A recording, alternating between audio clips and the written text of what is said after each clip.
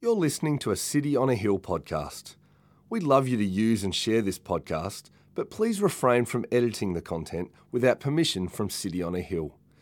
If you'd like to know more about our church, or if you'd like to donate to the work of City on a Hill, please visit cityonahill.com.au. Verse 14, I should say. Here for the third time I'm ready to come to you, and I will not be a burden. For I seek not what is yours, but you. For children are not obligated to save up for their parents, but parents for their children. I will most gladly spend and be spent for your souls. If I love you more, am I to be loved less? But granting that I myself did not burden you, I was crafty, you say, and got the better of you by deceit. Did I take advantage of you through any of those whom I sent to you? I urged Titus to go and sent the brother with him. Did Titus take advantage of you? Did we not act in the same spirit? Did we not take the same steps? Have you been thinking all along that we have been defending ourselves to you? It is in the sight of God that we have been speaking in Christ, and all for your upbuilding, beloved. For I fear that perhaps when I come I may find you not as I wish, and that you may find me not as you wish. That perhaps there will be quarrelling, jealousy, anger, hostility, slander, gossip, conceit and disorder. I fear that when I come again, my God may humble me before you, and I may have to mourn over many of those who sinned earlier and have not repented of their impurity, sexual immorality, and sensuality that they have practiced. This is the third time I'm coming to you. Every charge must be established by the evidence of 2 or 3 witnesses. I warned those who sinned before and all the others, and I warn them now while absent, as I did when present on my second visit, that if I come again, I will not spare them, since you seek proof that Christ is speaking in me. He is not weak in dealing with you, but is powerful among you.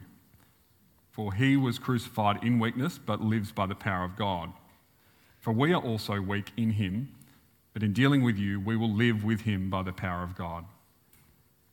Examine yourselves to see whether you are in the faith.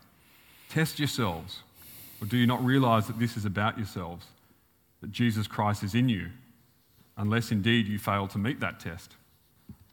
I hope you will find out that we have not failed the test, but we pray to God that you may not do wrong, not that we may appear to have met the test, but that you may do what is right, though we may seem to have failed. For we cannot do anything against the truth, but only for the truth. For we are glad when we are weak and you are strong. Your restoration is what we pray for. For this reason I write these things while I'm away from you, that when I come, I may not have to be severe in my use of the authority that the Lord has given me for building up and not tearing down. Finally, brothers, rejoice. Aim for restoration. Comfort one another. Agree with one another. Live in peace. And God of love, peace be with you. Greet one another with a holy kiss. All the saints greet you. The grace of the Lord Jesus Christ and the love of God and the fellowship of the Holy Spirit be with you all. This is the word of the Lord. Thanks be to God. Thanks, Josh. Good morning, church. I think I've got the most cheerful chapters in all of 2 Corinthians so far. But can I ask you a challenging question? When was the last time you had to say a final goodbye? Have you had to farewell a dear friend recently? Or have one of your children finally moved out and left home, moved away for uni or work? Perhaps it's a loved one who's recently passed away. Let me ask you a deeper question on this. How was that experience? Was it easy? Was it hard? How did you feel when that friend or child moved away? Was the process easy or complex? How did that go after saying goodbye? I ask you this today because we will be hearing Paul's final words to the church that he planted.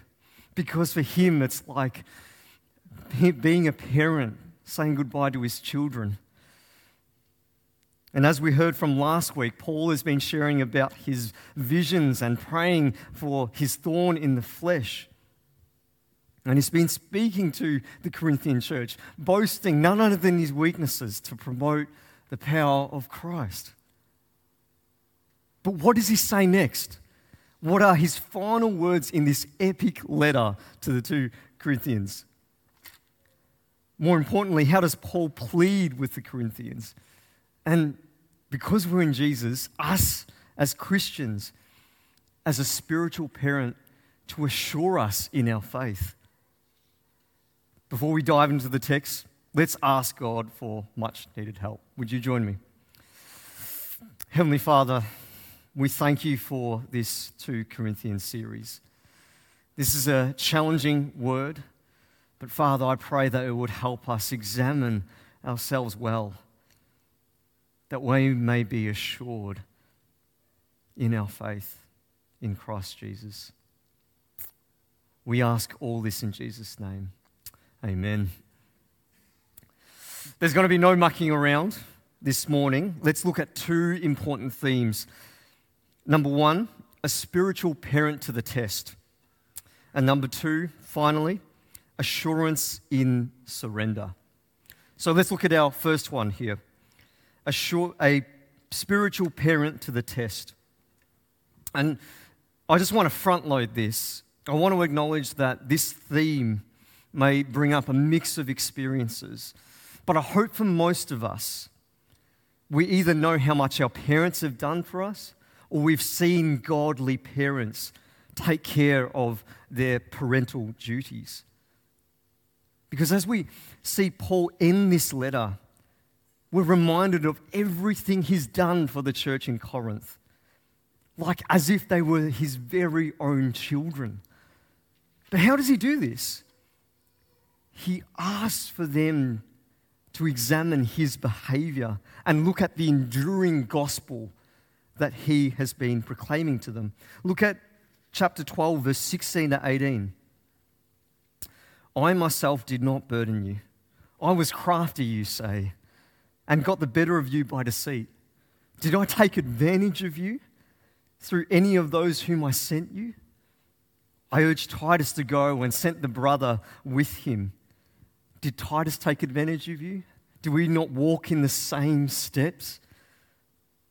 For us as parents or anyone who served in a position of power, have you ever reminded your children or those who serve over you or below you why they must listen to you?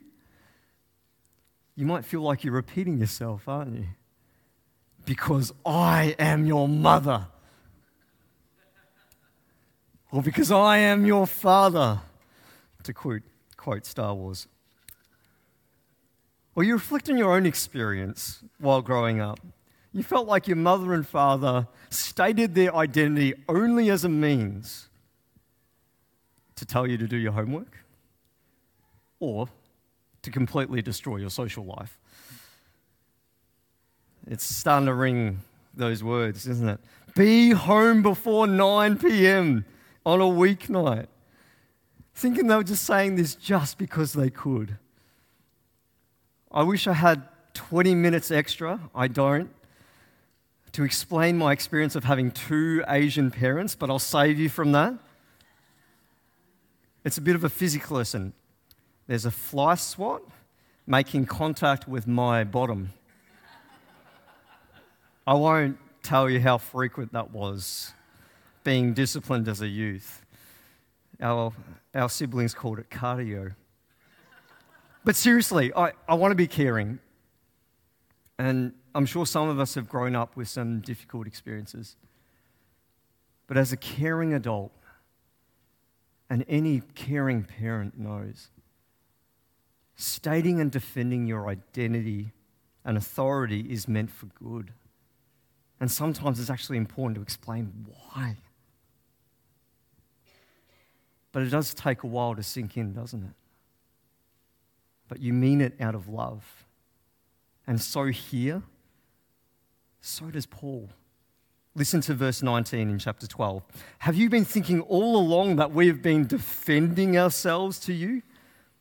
It's in the sight of God that we have been speaking in Christ, and all for your upbuilding, beloved.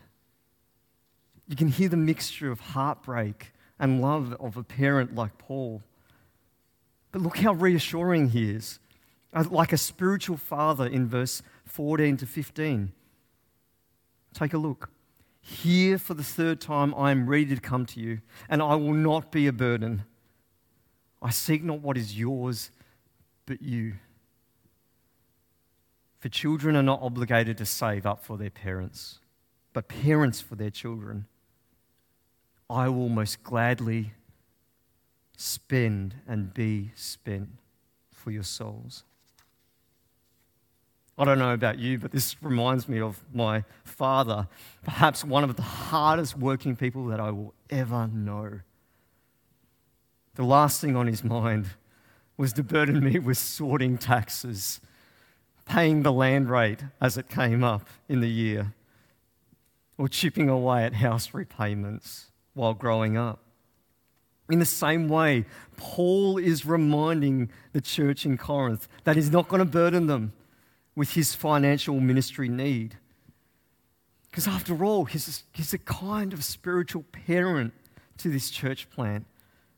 And Paul has spent his entire life caring, some of them like ungrateful kids. Some have fallen in the wrong crowd.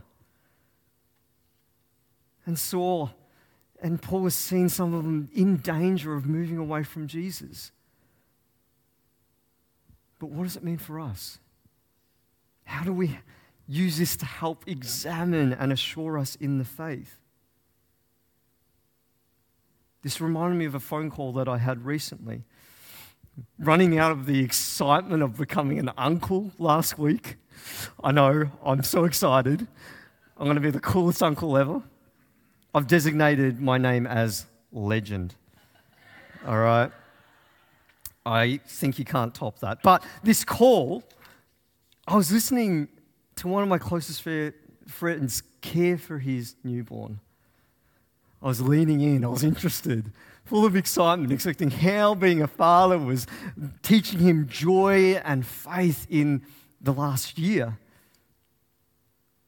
But to my surprise, my close friend shared how he was just feeling completely miserable and in the lowest of lows. Talk about a wet blanket of reality.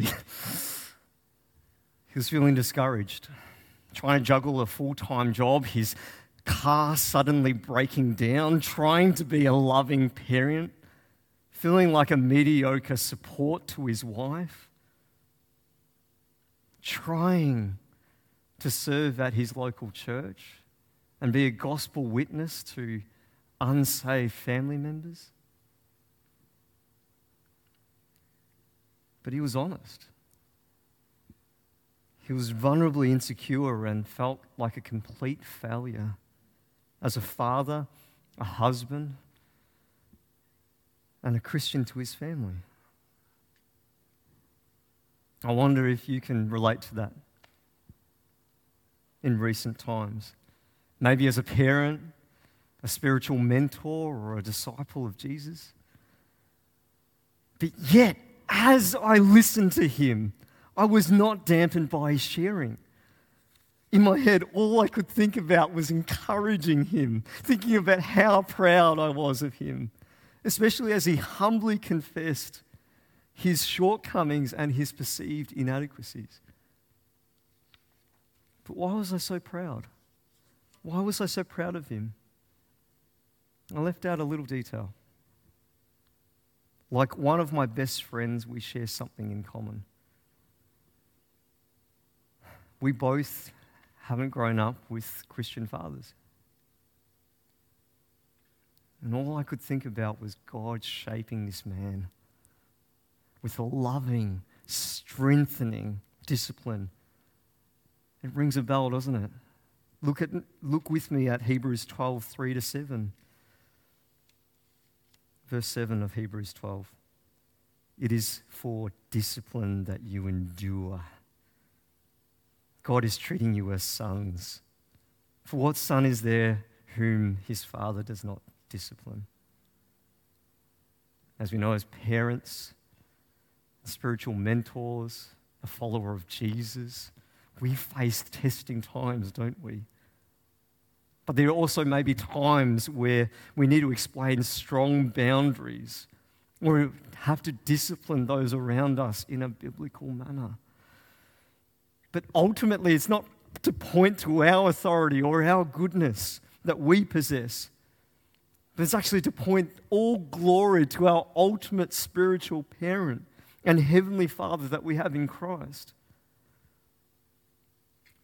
Returning back to my close mate with the firstborn, I wanted to remind him that God was so proud of him as a father and that we share a Heavenly Father, loving, strong, and wanted to encourage him as a man and a son. He's doing better than he realized. Can you think of passing that on to someone who needs that encouragement? Maybe today you came here, you're looking back at your week or month and you're feeling like a complete failure or inadequate in your walk as a Christian or a Christian parent. Maybe your week at work has been disastrous and you're feeling worried about particular family situations or a pressing health concern. Perhaps you might be feeling the difficult tension of seeing one of your children go in a direction that you don't prefer or have envisioned. Can you hear this passage loud and clear today? Look back at verse 15. I will most gladly spend and be spent for your souls.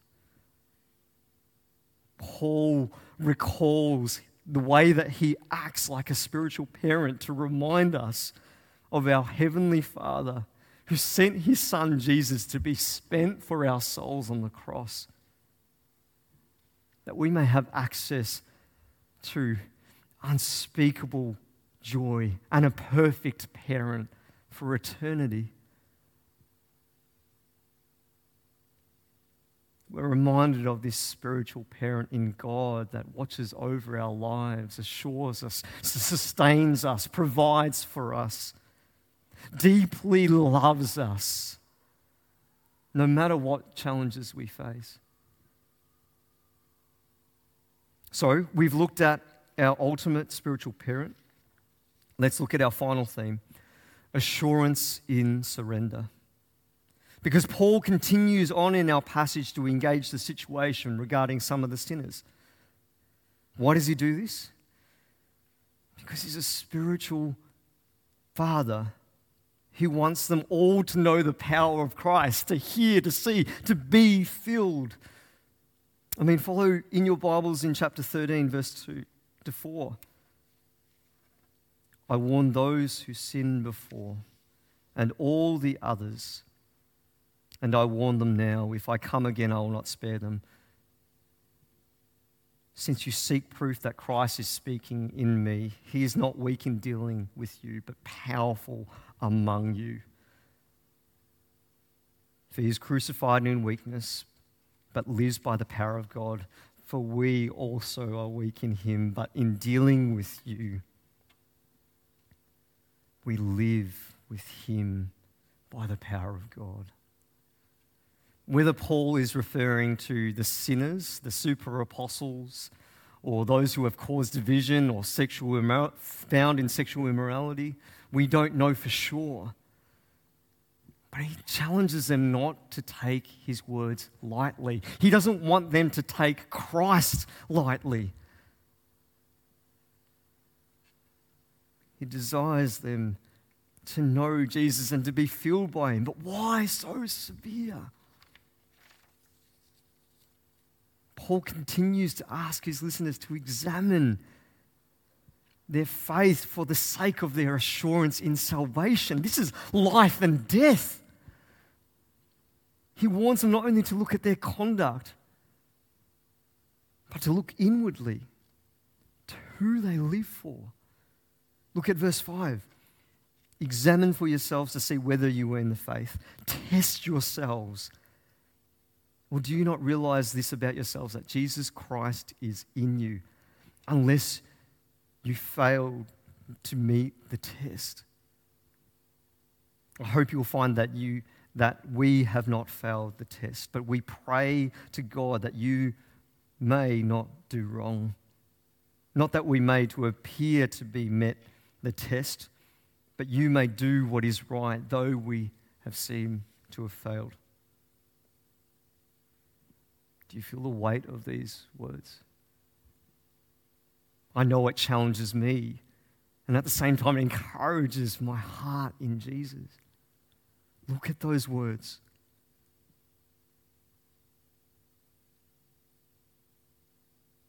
Paul, as a spiritual parent, wants his readers to feel the weight of it, if not for yourselves, for others.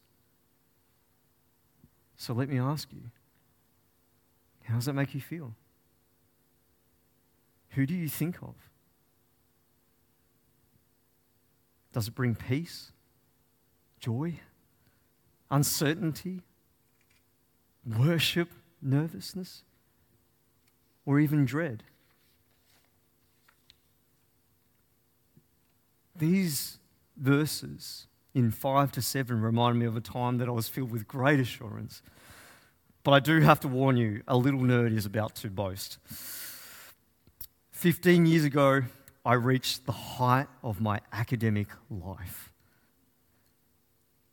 I was over the moon by my latest test result. At the end of year 11, I sat my final biology exam at the end of the year, and my results were in. I achieved the highest glory of my academic career. I got 98.5% on my final exam. How about that? But before you start praising my performance, there's a little detail I didn't mention. If you're watching, Mr. Lane, no? Okay, good. I'm sorry.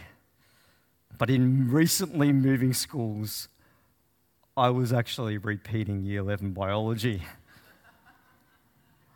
I can see some of your faces turn from affirming to disapproving.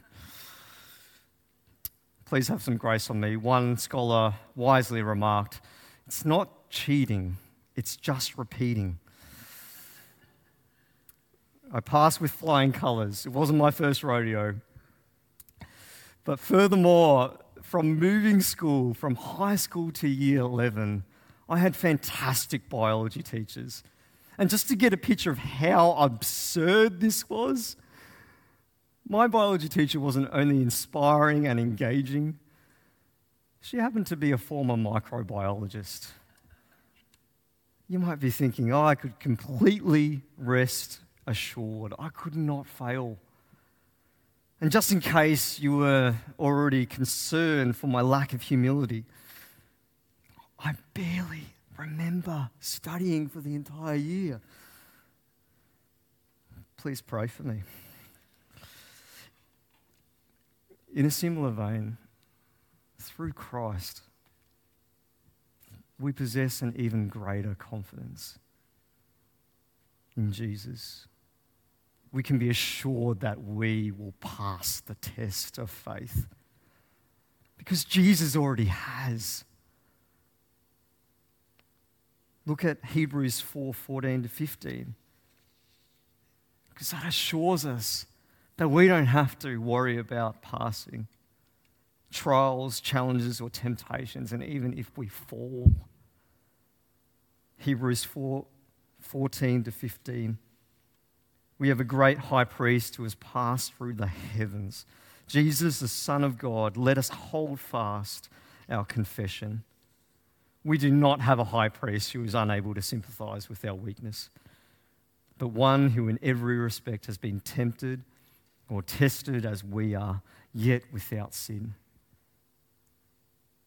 Returning back to our passage in chapters 12 to 13, these are words that the Corinthian church and us today need to hear.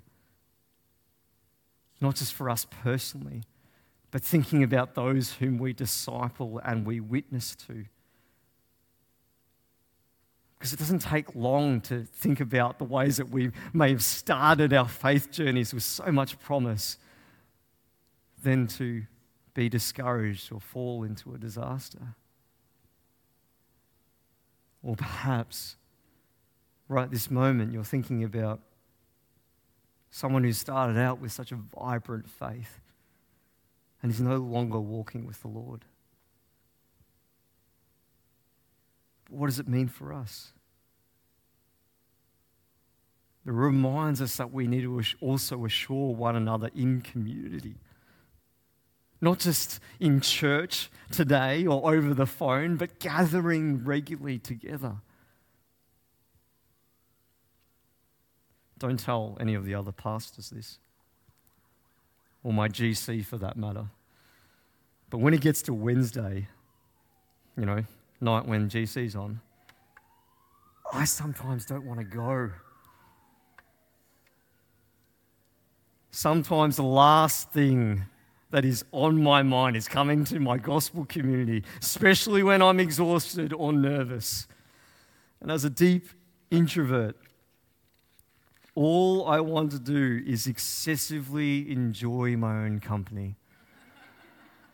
I know it's selfish, but rather than being around others, but you get there, you get there and you sit down around the table, you're sharing a meal or a bit of supper,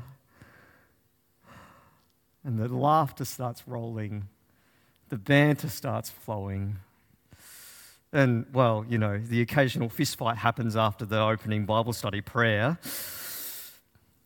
No, please don't take that line seriously. That's my worst nightmare coming to GC. It hasn't happened in 5 years, I promise you that. But do you know what I mean? When it comes to connecting in community, when your GC starts unpacking the text of Scripture and discussing genuine life in Jesus and in the gospel, and when you're listening in to people, hearing about how they're honestly growing in Christ and how they've been taught wisdom through answered prayers over years, or God's sovereignty over life difficulties, you think to yourself, I'm so glad I came to GC tonight. This is why we need spaces to examine ourselves, but to also assure and encourage one another. Because on our own, I'm sure you've experienced it. Some of you, or myself personally, just drowning in doubt, or feeling the weight of the sufferings in this world that just make you isolated from gospel truth. Or perhaps when you're in isolation, you let pride creep in, worldly ambition, or pity, which brings you to spiritual ruin. This is why we have this as Christian scripture. And as the music team come up, listen to verses 9 to 10 in chapter 13. For we are glad when we are weak, and you are strong. Your restoration is what we pray for. For this reason I write these things while I'm away from you, that when I come I may not have to be so severe in my use of authority that the Lord has given for me for building up, not tearing down. Paul desires his Corinthians and us today as Christians to pass the test of faith And if we need to be restored through the gift of community, not by legalism or good works trying to earn grace, but loving surrender to God through His grace. With this in mind, listen to some of Paul's final words to assure his beloved Corinthians. And for us today as Christians. Verse 11. Finally, brothers, rejoice. Aim for restoration. Comfort one another. Agree with one another. Live in peace. And the God of love and peace will be with you. Let me pray. Heavenly Father, we thank you for this 2 Corinthians series. That it just helps us to hear Paul's words out of his own weakness, but his love as a spiritual parent. One that wants to help us examine and to assure us in faith by the power of the Holy Spirit and the Word. Would you encourage us this week and have gospel confidence, being assured that we're in Jesus? We ask all this in Jesus' name. Amen. Thank you for listening to our podcast. If you'd like to know more about our church, or if you'd like to donate to the work of City on a Hill, please visit cityonahill.com.au.